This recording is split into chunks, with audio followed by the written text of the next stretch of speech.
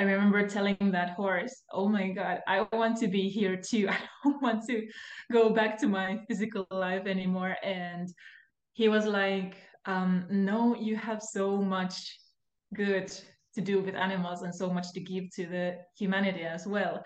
Even though I was resisting this gift a little bit, I just started receiving answers and just internally knowing what the underlying issue might be. I was actually able to give big epiphanies to the humans, to the owners of the animals, and to improve their quality of life and the harmony with their animals. Hello and welcome to the Wordful Woman podcast. I'm Christina, your host, and my guests are people who operate at the intersection of science and spirituality. It is my great pleasure today to speak with Mira Helena Nieminen. Welcome to the show, Mira. Hi, great to be here. Oh, it's so great to have you. Dear listeners, Mira Helena Nieminen is an animal consciousness interpreter and a veterinary physiotherapist holding a Master of Science in Veterinary Physiotherapy from the University of Liverpool. For listeners unfamiliar with animal communication, it refers to intuitive interspecies communication. A real-life Dr. Dolittle, Mira is able to intuitively understand the energy that our animal friends are reflecting back to us. Founder of the Animal Consciousness Coaching Method, Mira radiates kindness and compassion towards all creatures, great and small. Her immense love for animals is evident in her work, and I'm excited for her to share her extensive knowledge of our non-human friends with us today. With that being said, Mira, you have a deep understanding of animals from both a scientific and a spiritual perspective. Can you share about how this came to be? Tell us a little bit about your background and how you came to discover your ability to connect with animals. Yeah, great to share my experience. So you mentioned that I'm able to understand the energy that our animal friends are reflecting back to us. So let's start by defining what energy actually is. So from a purely scientific viewpoint, it is the ability to do work, and energy can be potential, kinetic, thermal, electrical, etc. And from a spiritual point of view, it's a non-physical force that flows through us and the whole universe. So even these two definitions are not contradictory. Energy is movement. It moves something from A to B, or it turns a liquid into gas or a solid into liquid. So in the same way that spiritual energy is seen as force behind everything, flowing through all that is, it is a causative non-physical force, and the forms it may exist in, that I listed, are its manifestations, ways to store energy. So that only as a clarification. And how I ended up doing what I'm doing currently, i.e. interpreting our animal friends' energy. Around 2015, I guess, I was training as a equine shiatsu practitioner, where I got to know a colleague of mine in the similar course, and she offered to do a Reiki session with me. So during that session, I remember when she placed her hands around my head, something very powerful started happening. Like I was already relaxed, but at that point, I entered a trance-like state of being, like a really, really deep meditative state where I was barely feeling if I was sitting on the chair anymore or laying on the ground. I could barely tell my head from my toe, and like very, yeah, trance-like, I think would be the best word indeed. And I entered a dark space that I kind of saw in front of me. I had my eyes closed, so obviously it was dark, but I was like in a dark room. I was really feeling the room around me. And I saw a horse that I actually had encountered in this physical life previously that passed away a couple of years ago. And we always had a very, very special connection with that particular animal. And I was in an interesting place in my life those time, a little bit of burnout. I was slightly underweight, highly overachieving in a very negative way. And that feeling of relief that I felt when I saw that horse, when I was in that trance-like state, I remember telling that horse, "Oh my God, I want to be here too. I don't want to go back to my physical life anymore." And he was like, "No, you have so much good to do with animals and so much to give to the humanity as well, that trust me, you're gonna experience the same feeling in your physical life." And I remember I started crying so much out of pure unconditional love that when I quote woke up from that state, yeah, I was just crying like crazy. And my colleague told me, wow, there was something really going on when she did that. So yeah, that's really something that turned the things around from for me. I realized the weirdness of my overachieving over performance and all that, and I started noticing that even though I was resisting this gift a little bit, when I was interacting with humans and animals, or humans with animals, and they had some problem with them, I just started receiving answers and just internally knowing what the underlying issue might be. And at some point, I, yeah, I carefully started vocalizing them actually out, and I noticed I was actually able to give big epiphanies to the humans, to the owners of the animals, and to improve their quality of life and the harmony with their animals. So, yeah, I did put some resistance on my path myself quite a bit in the beginning, like imposter syndrome and all that, as I think almost everybody knows that is going a spiritual path. But yeah, I do feel it's my biggest calling. It is something that is my way of helping people and animals the best way I can. That's such a beautiful story, and it sounds like such a profoundly transformative experiences that, and these are typically not easy to put into words. So, thank you for attempting to put that into words for us. So you get these intuitive insights from animals, and I know you also define your gift as that of claircognizance. Can you describe to us what it means and how it feels like? Again, I know it's difficult to put into words, but just to give us an idea how it feels like to just know things. Yeah, so at a later point of this podcast, we're going to dig more deeply into what claircognizance actually might be from the scientific perspective. But how I see it, it is channeling the current energy, the current emotion of an object or an animal or a human, of any being, verbalizing it and shedding or giving some clarity to them on that to help them understand themselves. I'm not a psychic, or I don't like to name myself as such, because I'm seeing um, or what I see as a problem in naming oneself as a psychic is that there are always hundreds, if not millions, of possible different manifestations or outcomes of the current energy. So you just pick up most likely the one that is vibrating the most, or most powerfully at the moment, which is the most likely to manifest indeed, but it doesn't have to be that. And if it's an outcome that you don't want to manifest or play out in such an um, obvious way in the reality, you can always change what you're creating or what you're manifesting.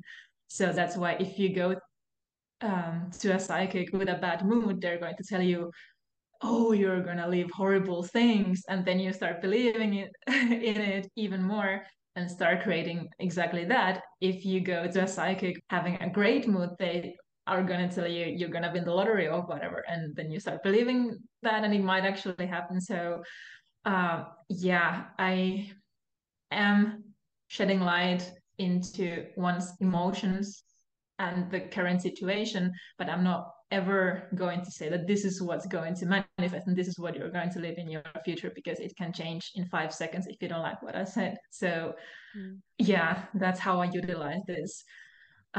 Yeah, gifts.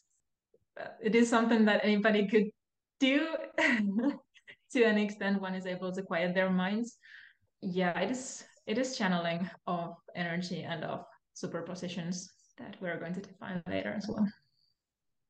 So we're gonna go into that from a from a potential scientific view in just a second, because I'm sure our listeners are like, "Ooh, I do want to hear that side of things as well." But just to recap, on how you were describing your gift. So what I hear is you are channeling, you're tuning into the energy that is present in the way that you defined it at the very beginning. You interpret it, and based on that interpretation, you see what is likely to occur, but that can still be changed. So it's not so we don't live in this like deterministic type of world. We can still change things, and yeah. Yeah, so I think to wrap it up, it is my absolute mission. It is the greatest mission behind my work to lead people and animals as well. But animals are actually pretty good at it, but mostly humans back to their own power and realizing how much influence their own management of their own vibration slash emotions actually has, how much impact it has on their reality. So that is my mission. I'm never the one that comes to tell you what you should do or who you are or what's going to happen. I'm the one that leads you to your own power. I was about to say that sounds very empowering, and very optimistic, and I love your mission, and in keeping with our promise to attempt explaining your abilities from a scientific perspective. I know that as part of your professional journey, you sought to link your intuitive understanding about animal and human consciousness to two theories. So one of them is a famous theory of consciousness called the orchestrated objective reduction theory, also known as the OR theory. Here, I'm going to give our listeners some context. So Mira's going to tell you more about the theory, but just to set the ground to understand what we're going to talk about, because it's quite complex. So this theory is advanced by the Nobel laureate in physics, Sir Roger Penrose, and by anesthesiologist, Dr. Stuart Hameroff. And basically, it proposes that consciousness originates from quantum computations that occur in microtubules, so the structures inside brain neurons. Now, Mira and I felt that it was important to clarify, she's not a quantum physicist, I'm not a quantum physicist, but that, her knowledge of this theory and how it might help explain animal and human consciousness comes from reading the relevant academic literature, and it was driven by her desire to explain her intuitive abilities through a scientific lens, which I really commend. I think it's such a great attempt, at linking science and spirituality, which we're all about here. And the second theory that Mira explored is Dr. Rupert Sheldrake's theory of morphic resonance. So this is a proposed process through which self-organizing systems could inherit a memory from previous similar systems. So this would transcend space and time. And for listeners unfamiliar with Dr. Sheldrake, he's a biologist and author of more than 90 scientific papers and 9 books, co-author of 6 books, and alumnus of Cambridge and Harvard universities. Okay, so after all that extensive explanation, I'm gonna let Mira follow up with an even more extensive one. So, Mira, could you take it from here and share more about the morphic resonance theory, OR, and how you think they might link to your ability to communicate with animals? Yeah, so I think the logical order is to start out with the morphic resonance theory of Rupert Sheldrake. So the starting point is to opening oneself to the idea that consciousness might not be located only inside the brain. So the morphic resonance theory, I think in the most plain terms, could be explained as causative information transcending space and time through morphic fields that are force fields formed and organized by the transmission of this information from one conscious system or consciousness to a subsequent similar structures of conscious activity slash the receiver, a being that possesses a consciousness. So to speak, we are talking about collective memory, nonverbal inheritance of a memory by similar systems. So we are not giving information verbally to someone, but they are, let's say, channeling or picking it up from the morphic fields, from the non-physical energy fields. And that way, the memory or the information is transmitted to similar beings. So one awesome example of, or potential example of the morphic resonance theory is how the ancient Egyptians had the god of death, Anubis, and at the same time the Aztecs had a god called Xolotl that actually looks exactly like Anubis, a black dog-headed man, which also was a god of death, not to mention the resemblance of the Egyptian pyramids and the Aztec temples, which I think is mind-blowing, how all that happened pretty much at the same time in total different continents even. I think here the question is what makes consecutive systems similar enough to be able to inherit the memory? Is it just the same species? Like, can a dolphin inherit from a whale or the other way around? Can any organism possessing a consciousness, which means any organism with a cytoskeletal network, inherit the memory? So, yeah, does the morphic resonance cover this enough? I have not read all of his books, not read all of his papers, so it might as well be that there is an explanation to this. I have just personally never come across with that.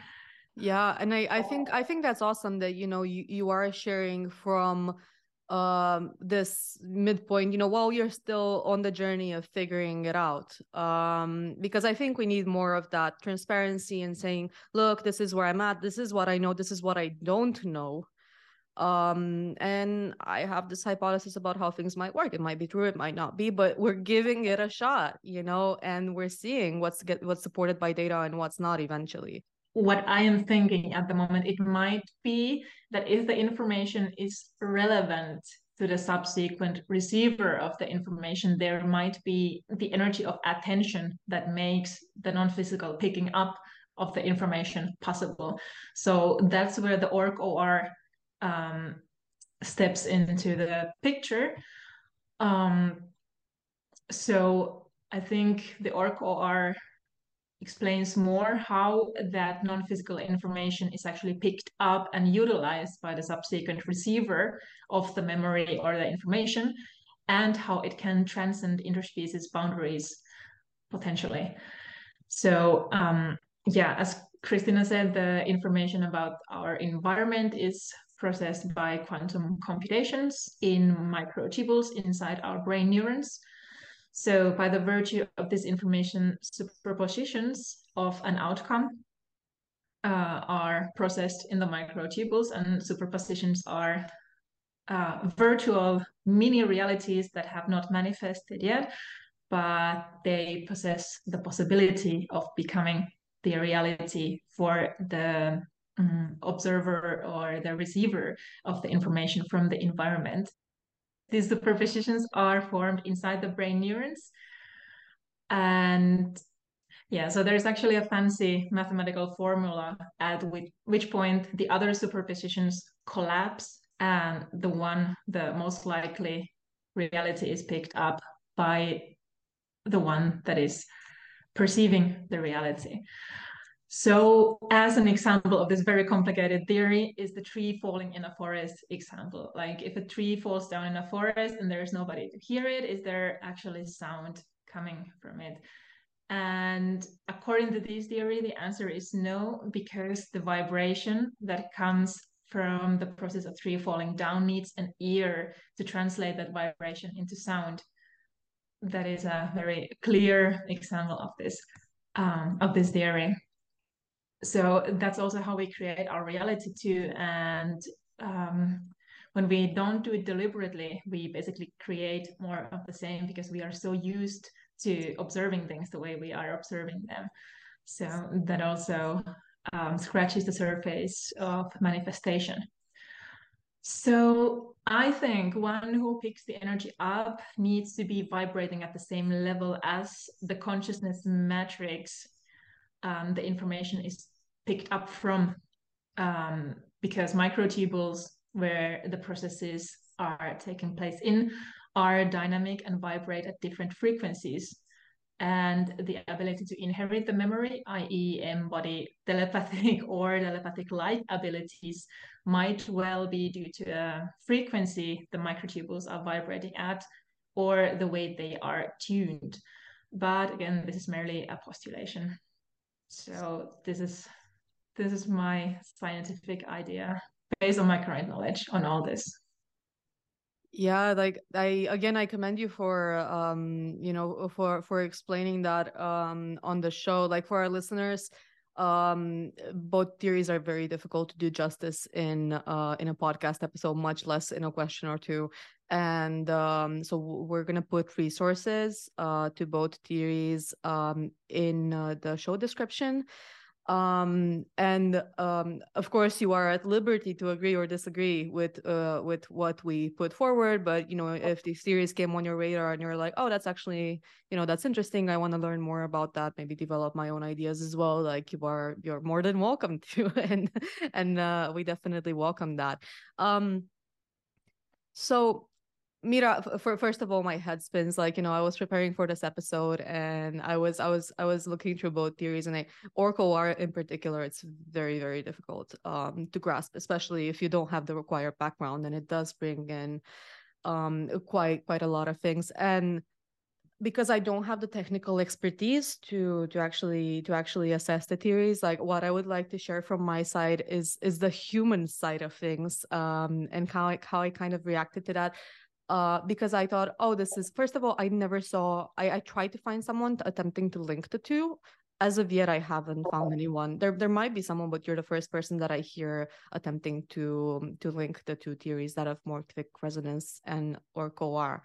What I found interesting was that tangentially, in reading about both theories, both had been associated, I'm not sure if by the original authors or by the people going through them, with the idea of collective unconscious of Carl Gustav Jung's. And I thought that was quite interesting, in terms of a scientific backing to what might be a collective unconscious and how that might work. So let me see if I follow how these two how you believe these two theories connect to explain your ability. So you believe, so we start with the morphic fields, and you postulate that basically the theory says if two self-organizing systems are similar enough, they can pass information between them across space and time. And you say, well, maybe it's not just human to human, maybe human to animal can be similar enough to actually have that information be passed on from one system to another. So then do you follow up with OR as a mechanism through which info from the morphic field is picked up? Like, what is the connection there? Yeah, exactly how you said it. Like the morphic resonance explains how similar systems can pick up information from the morphic fields, and OR potentially explains how it can transcend interspecies boundaries as well, because Okay. of the dynamic nature of the microtubules and the attention and the deliberateness of the perceiver of the reality, as to you can choose what you tune into by quieting your conscious cognitive mind a little bit. You can be influenced by other morphic fields as well as only the ones of your similar species, potentially. I think to me that sounds like, yeah, by disquieting, you are picking up the info that's there, that's potentially accessible to everyone, but you're more fine-tuned to it, or you have more openness to it. Um, Somehow. I think that that's still the unknown, right? And how you formulated this. And yeah, like it you what you say, it's also, it reminds me of, so again, the Orco theory is incredibly complex, and I don't claim to do it justice. I am doing my best, however, but I know that one implication of it is that our experience of consciousness, our day-to-day experience of consciousness, is actually generated through this Orco system by bringing together more individual, like proto-conscious qualia, of experience. And I almost like, musical notes creating music. So in this sense, reality is more like, well, consciousness actually is more like a, like you watch a movie, but you don't see the individual frames. And in reading about this theory, I found it interesting that there are meditation practitioners, Buddhist practitioners, who did notice actually each moment is kind of like, that's not the word they used, frame, but kind of like this singular moment. It comes and goes. It's actually, quite simple, and it just like, they follow on one after the other, or like, like, well, more like an orchestra, I guess, according to this theory. But I found it interesting. I don't know, I am reminded of that because you talk about how, you're more fine-tuned to this information that's already there, so like if reality is like these frame, we don't see these frames, but maybe what you perceive is akin to these frames. It is reality, it is what's out there, it's just we don't see the finer points of it.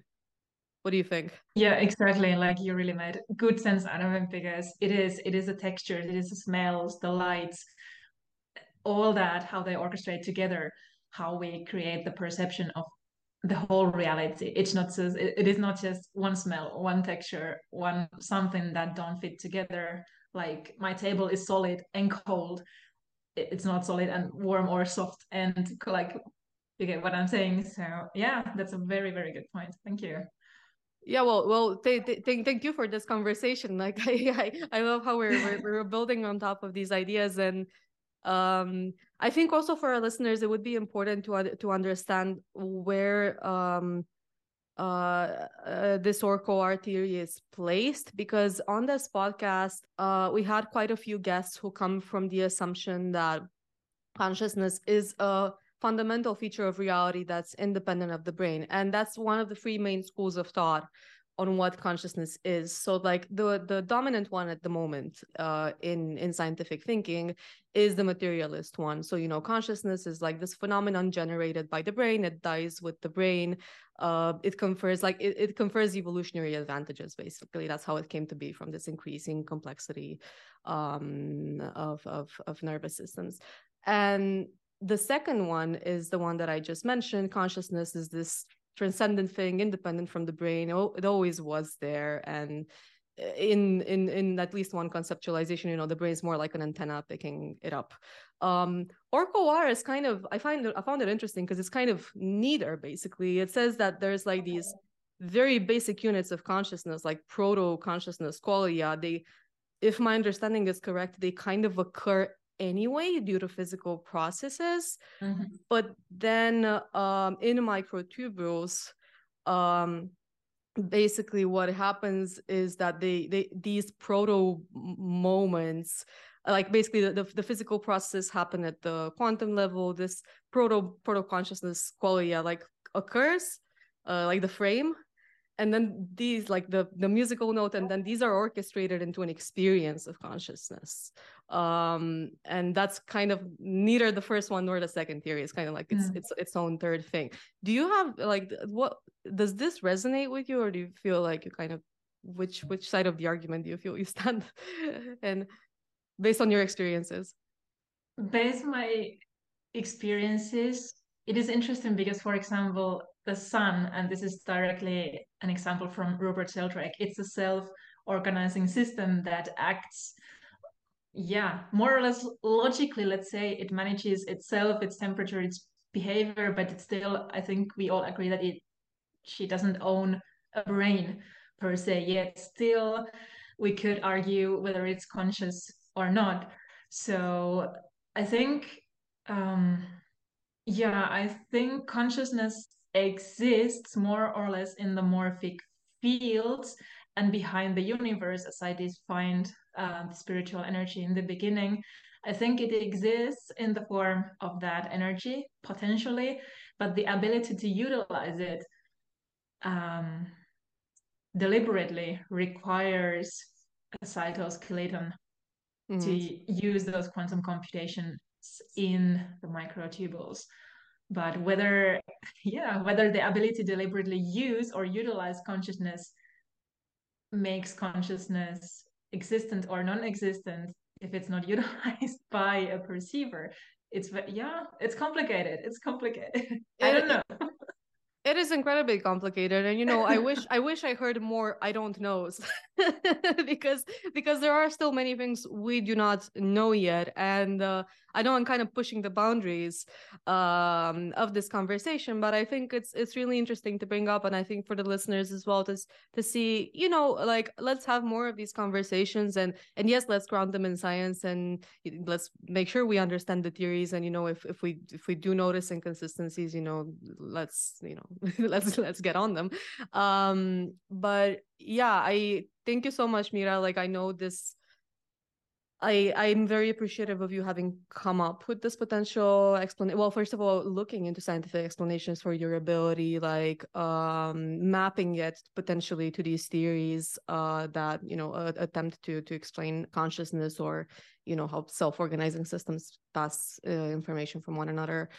And I think something that I would like also to talk with you about now is kind of the human resistance to bringing spirituality and scientific concepts, because I noticed, for example, you use the concept of raising one's vibration, and this is a popular phrase in New Age belief. Everyone knows this phrase. But I feel like, when you say to someone who might be more skeptical, of the spiritual side of things, they kind of like close down at any attempts to maybe link it to a scientific explanation, if it is indeed a true concept.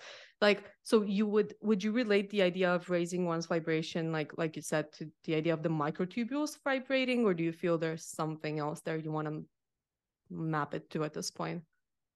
Yeah, scientifically, I would relate it to the vibration or the frequency of the microtubules. Spiritually, I would relate it to the ability of quieting one's cognitive mind, just mind, and being able to receive. Because, and now I'm linking this back to the theory of morphic resonance a little bit.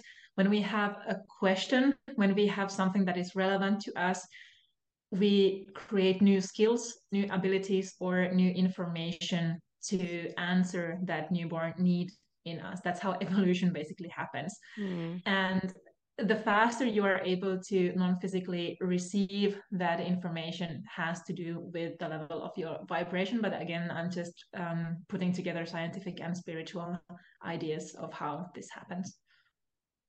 Yeah, and I think I'm always an advocate of taking concepts from spiritual knowledge and traditions and testing them scientifically, and actually see if the predictions hold and all of that. So I'm not an advocate of, oh, I heard this word and it sounds that derogatory word, like woo woo, so like we don't touch this. No, we do, and we look at it and we see if it's a reality or not.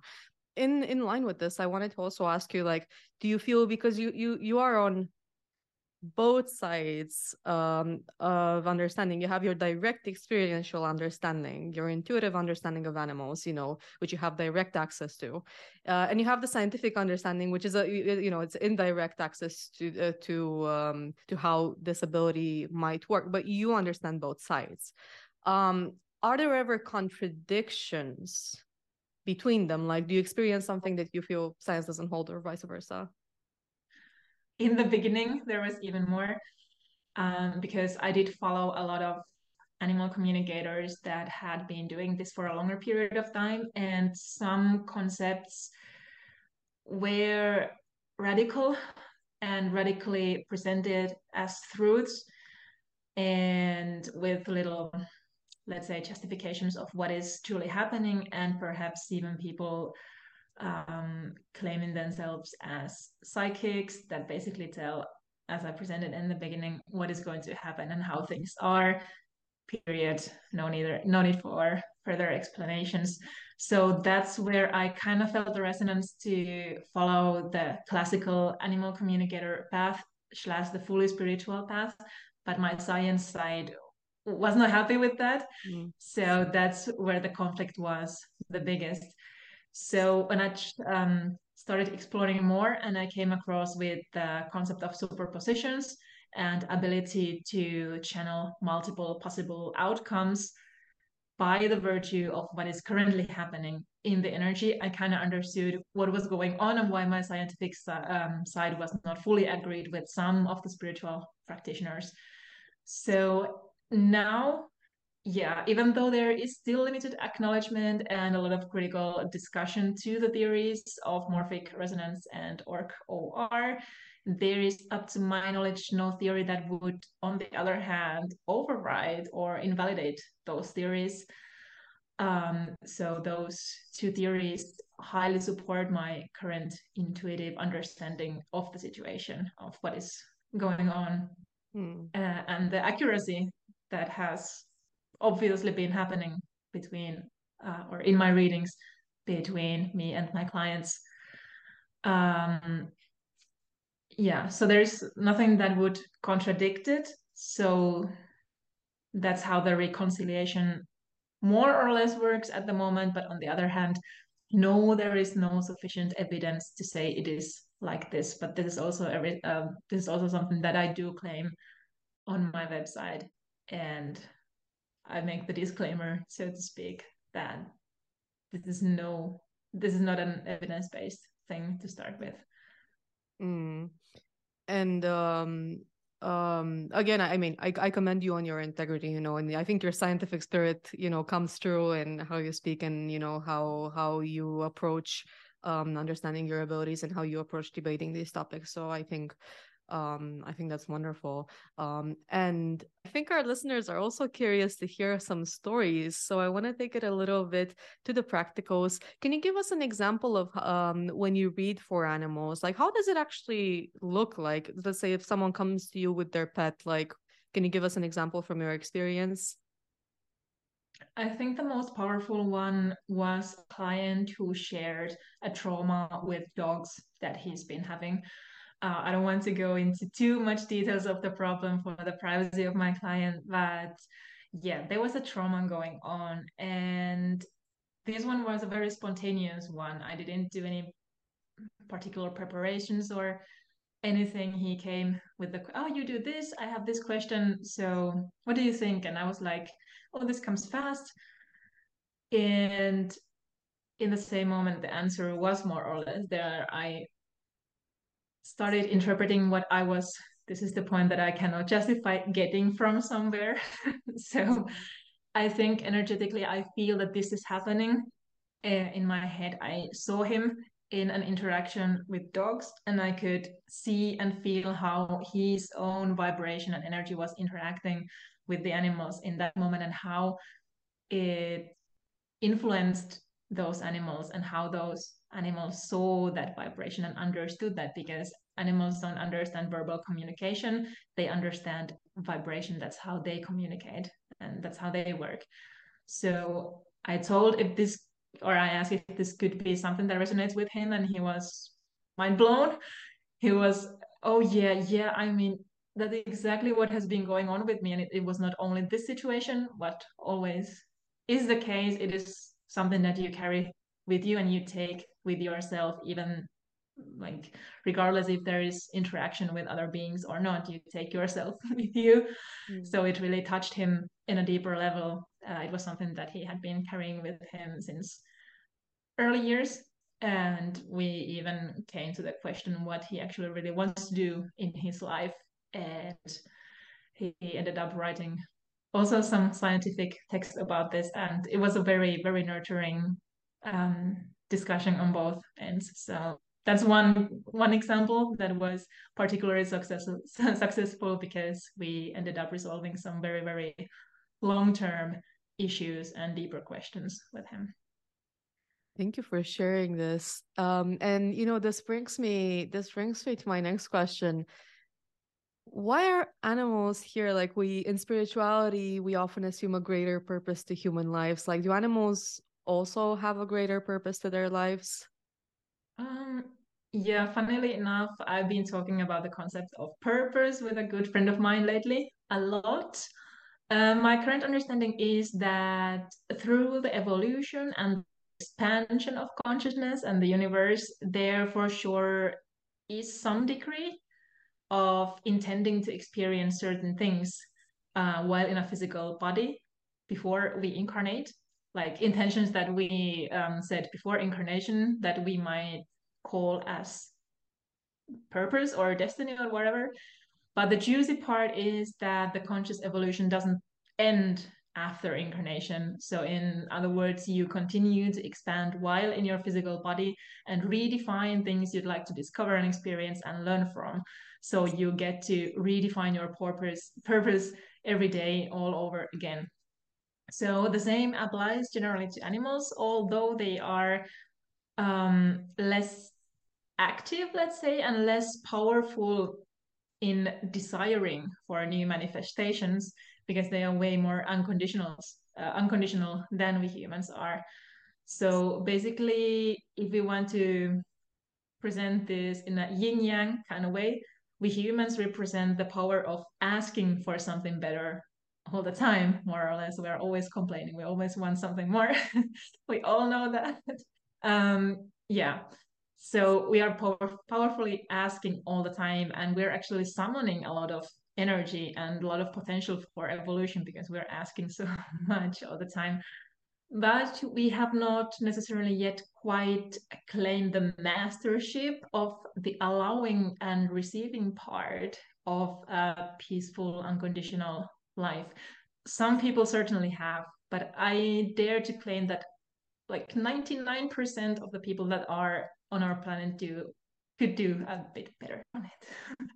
To be very trying to be friendly here. Yeah. So this is a global phenomenon. Yeah. So the purpose of each species having incarnated the way they have certainly serves a great balance. Animals teach us their individual as well as species specific wisdoms, but also as animal kingdom, they teach us unconditionally and allowing. They are masters in being happy anyway. Like, look at your cat chilling on the couch. He won't care. They're just happy. Like, they don't need something better all the time. Like, okay, maybe cats sometimes do if the feed is not the one of actual preference, but you get what I'm saying. It's the phenomena. Yeah, so they teach us unconditionality. Dogs, for example, are the servants that reflect your vibrational discord through anything and everything for you to learn from. Whereas cats are a species that simply decide to leave to higher vibing places if they don't like something. For example, like if there is continuous discord at somebody's home, they might actually just go somewhere else.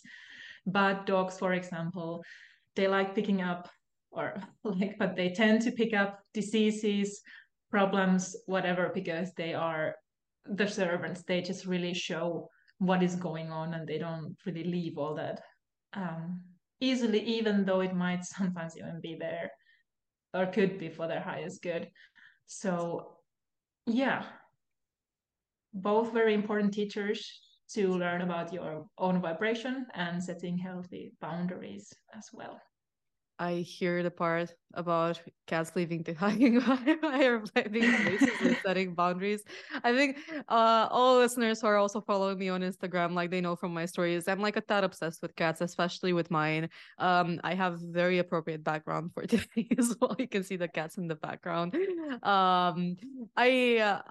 Which also makes me wonder, in your experience, like, are some animals easier to communicate with than others?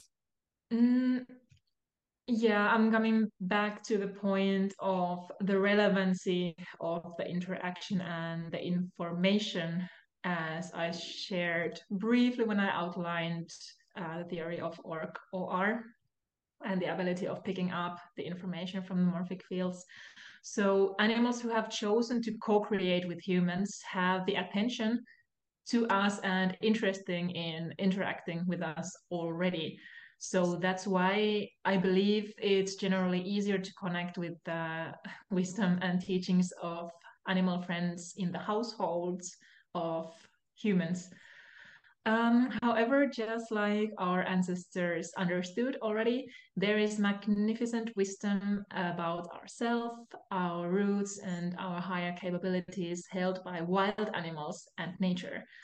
So I truly believe it is possible to connect with and understand these less domesticated organisms as well, to learn and to read them and to work in harmony with them, and through that understand how they are guiding one on their path. Um, one example of this is the idea of spirit animals, totem animals, and power animals that our ancestors have used in asking for guidance on their path, for example. So, question wrap up. Yes, generally speaking, the wisdom of domesticated animals might be more accessible due to their focus and genuine interest in us. Wild animals might require a bit more unconditioning. And lastly, some species might be easier to channel to some than to others based on their, let's name them totem animals and or current power or spirit animals, which are different concepts per se. So, for example, you might have always felt that you have a special connection with a certain species that might as well be your something that our ancestors would have named your totem animal. So it might be you are able to channel that species more easily than some other species. So there's spirit animals, totem animals, and the third one was The third one is power animal. And power animals. So what are the core differences? Yeah, so this is not my theory, but it is an ancestral inherited idea. So totem animal basically represents your vibrational and soul blueprint. It is something that accompanies you in the level of spirit for your whole life, which is an individual totem animal. A group totem animal is something that you have in common with your tribe or with your family, your bloodline, whatever, but serves the same purpose, something that represents the soul blueprint and never leaves, it's permanent. Power animal is something that you summon in certain crossroads of life. For example, you feel that the energy of this animal would really help me right now, such as, for example, make rabbit decisions, take turns fastly to make fast decisions in life. So you kind of consciously summon their energy, so you decide on them. Spirit animal is an animal guide that appears to you just like a totem animal does, but it accompanies you just for a predefined period of life to guide you forwards in your life. It kind of represents what you actually need in that moment. Mm. So these are just ways that our ancestors have certain tribes have operated in life. I don't fully understand everything necessarily, but it is something that why not utilize every now and then? At least it's great fun. Yeah, and it makes me wonder how it would work. And in wondering that, it reminds me, like, perhaps it could be tied to the Orco theory. So for context, this theory has been in development for 30 years, and it has been changed, a long time based on the data that was collected, what was supported, what was not supported. And Sir Roger Penrose, who developed the theory with Dr. Stuart Hameroff, at least at one point, I'm not sure if he still stands by that, though he might, basically was postulating that the quantum processes in the microtubules, like the outcome, is partially influenced by information, well, by the information coming from like this very base level of reality, but he was equating it, at least at the time, with this platonic level of reality, like, you know, pure ideas, pure mathematics, ethics, aesthetics, you know, morality. And I thought it was interesting when you talk, for example, about spirit animals, because you might say, well, how can I tune into the idea of an animal? But perhaps, you know, if there is such a world of ideas, like of information that we can tune into via potentially this process, then that would make more sense, I would say. Do you have any thoughts on that? Yeah. No, that sounds good. And definitely the idea of spirit animals does resonate the most with me, indeed. And I do think about my experience with a one individual horse, but I'm still postulating if it has more to do with the one individual that just happened to be a horse in this moment. Could it have been a dog also? Like, because the spirit animal more precisely refers to the whole species as your spirit animal. So, Mm. but yeah, what you said makes sense. Yeah, and thank you for explaining these three terms to us, because I've often heard them, but I don't think I've ever actually stopped to see, okay, but what is the actual difference between the three? And something that you mentioned was that you presume that pets might be easier to communicate with. And I think at this point, all our listeners who have pets, myself included, you know, like pricked up their ears, you know, they're like, okay, you know, can I communicate with my pet? Is this something that everyone can do? Like, what would you say to them? Yeah, absolutely. Because it is not a gift that is somehow pre-given to you before incarnation. Like I am totally anti past life karma personally.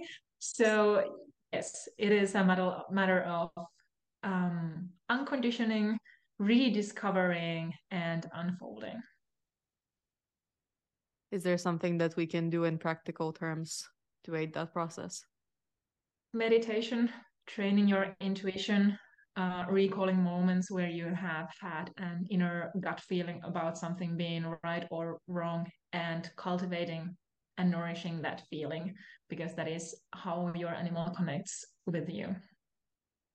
That's awesome. And thank you. And I feel many times I hear the meditation, you know, as an answer to a lot of my spiritual questions. And it's always like, to someone who is relatively restless like me, it's like, ah, meditation. But you know, it is a lesson. It is a lesson. It is like, could you please say something else than meditation? Because I really don't want to do it. Okay. I know. uh well, I feel slightly off topic perhaps here, but maybe on topic as well. Like for me, I discovered meditation doesn't have to be for me at least sitting down and like, you know, like emptying my mind, you know. Like for me, I meditate when I dance, for example. Yeah. Yeah, it's totally true. And it's perfect that you made that point out because, for example, I have received channelings while doing the dishes or something. I think this concept is actually from the book Hands-on Healing, but I would need to recheck who wrote that. But yeah, book Hands-on Healing. In that one, it was actually explained how in while you're doing these casual activities, just like cleaning, dancing, doing the dishes, whatever, you are actually in a more receptive state because you are not putting yourself under the pressure of receiving something. You're not trying too hard, where you actually have a higher risk of introducing your own thoughts or your desired conditional outcome to the Mm. equation. So yeah, it's a great point that you made. I think, yeah, those casual activities or activities that you enjoy where you kind of, yeah, you quiet your mind, like without trying to quiet your mind. So you are totally free of pressure and, yeah, makes you more capable of meditating. Being in the moment, Yeah, like our animal friends are so good exactly, at. exactly. Yeah, yeah, totally, totally. They're masters in that. So, Mira, there were a couple of points at which you mentioned that certain myths about animals. For example, when you were following animal communicators in the beginning and they were saying things you didn't quite resonate with scientifically. In your view, what are the biggest spiritual myths about animals? Yeah, so what I encounter a lot is the human need for superiority over other beings and the human need for entitlement and fixing something, especially something that they perceive as minor to them or us. So we humans like to feel as if our animal companions come to our lives full of some sort of past life karma or drama. Yeah, karma, drama, trauma, if they have some problems. And this is the standpoint of many spiritual people. They kind of put excessive fault on their animals. So, yeah, and then they have the human need to fix this. Past lives don't work in a way that is so black and white like that. I outlined this in one of the previous questions already by saying that there's certainly through conscious evolution is something that you have decided you want to experience here on this planet Earth, but you don't remember or carry on the contrasts, the shadows of past lives, according to my current understanding with you, like that. So I do believe that animals also do forget their past lives in a sense that they don't carry it around with them, and that we humans need to fix that in this way. I do think animals actually are way more teachers to us humans in the allowing of more love and unconditionality into our lives, like I said. So I think humans could open themselves up for learning from animals a bit more rather than trying to fix them from a spiritual point of view as well. Do humans ever come back, as far as reincarnation goes, do humans ever come back as animals or vice versa? Mm, I think interspecies boundaries crossing reincarnations might not be necessary because when you make your transition, you have access to the information that you would seek from a human perspective if you said that I need to incarnate as an animal in the next life, if you get what I'm saying. So yeah, those kind of reincarnations might indeed be unnecessary, but I'm not sure. But it would be great to ask this from somebody who actually remembers or claims to remember or indeed remembers their past lives, a person who might have more understanding on actual past lives or life after death or reincarnations. It would be great. That's something that is absolutely not my specialty. So I have very little to comment on that. It would be interesting to know more about, though. Yeah, I had to ask. I was so curious. Um, Mira, for anyone curious to learn more about what you shared today, could you recommend some resources for our listeners? You mentioned the title of a book earlier. Anything else? Yeah, I would definitely encourage to visit Robert Sheldrake's website, which is robertsheldrake.com.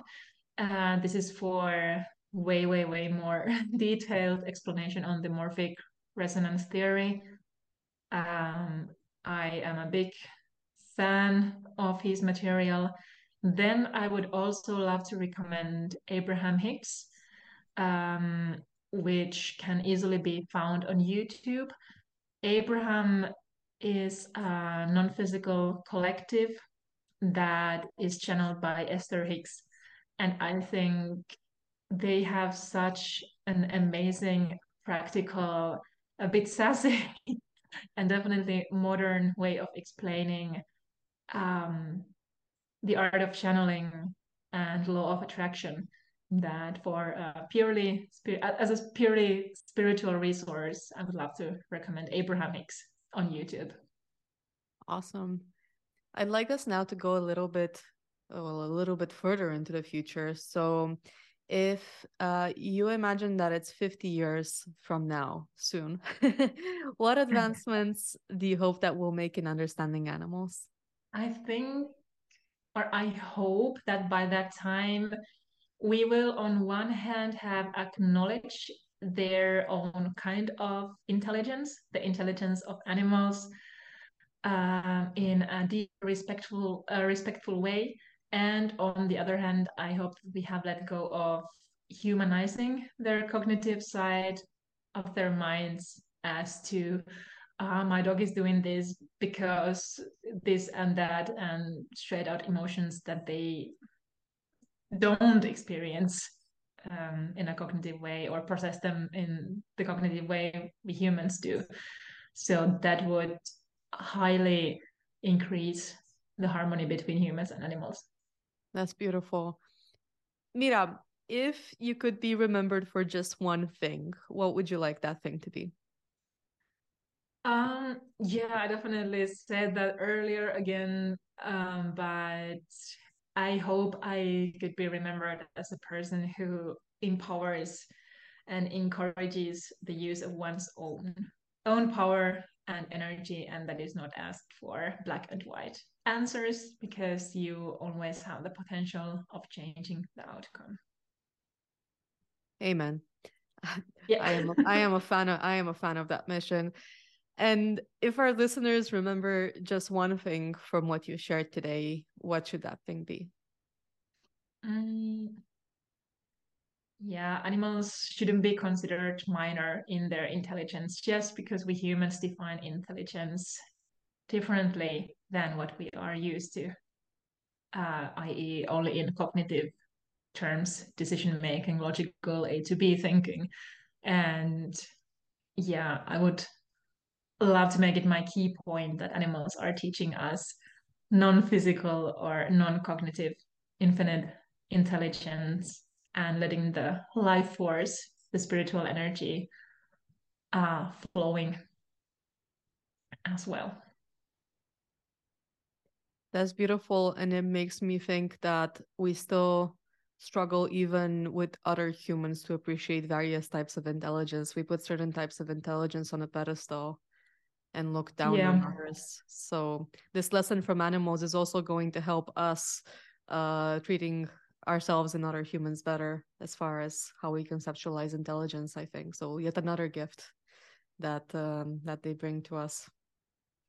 definitely. Yeah, yeah.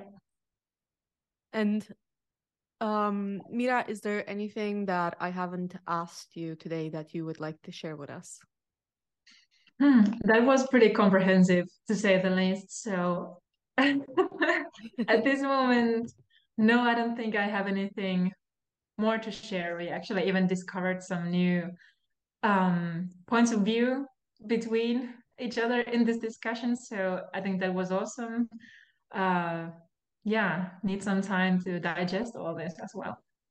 It was really awesome, and I really enjoyed our conversation. And lastly, where can our listeners find you if they want to see more of your work? My website is mirahelena.com, .net, actually. Yeah, mirahelena.net. You can stay tuned via that address. Awesome. Mira, this was such an awesome conversation, and I so appreciated our time and your willingness to not only share about your abilities and in such a beautiful, open, and even vulnerable way, but also attempt to bridge it to current scientific theories and be very clear on the fact that this is a work in progress and be so brave and daring in presenting these ideas and even brainstorming live with me on what some of them might mean. So thank you so much for that. And dear listeners, as you've already seen, this was an absolute treat of an episode, and especially if you have pets, I hope you have a lot of ones to take home with you. Thank you, Christina. It was a great experience. Thank you so much for the invitation. Yeah, I truly enjoyed it.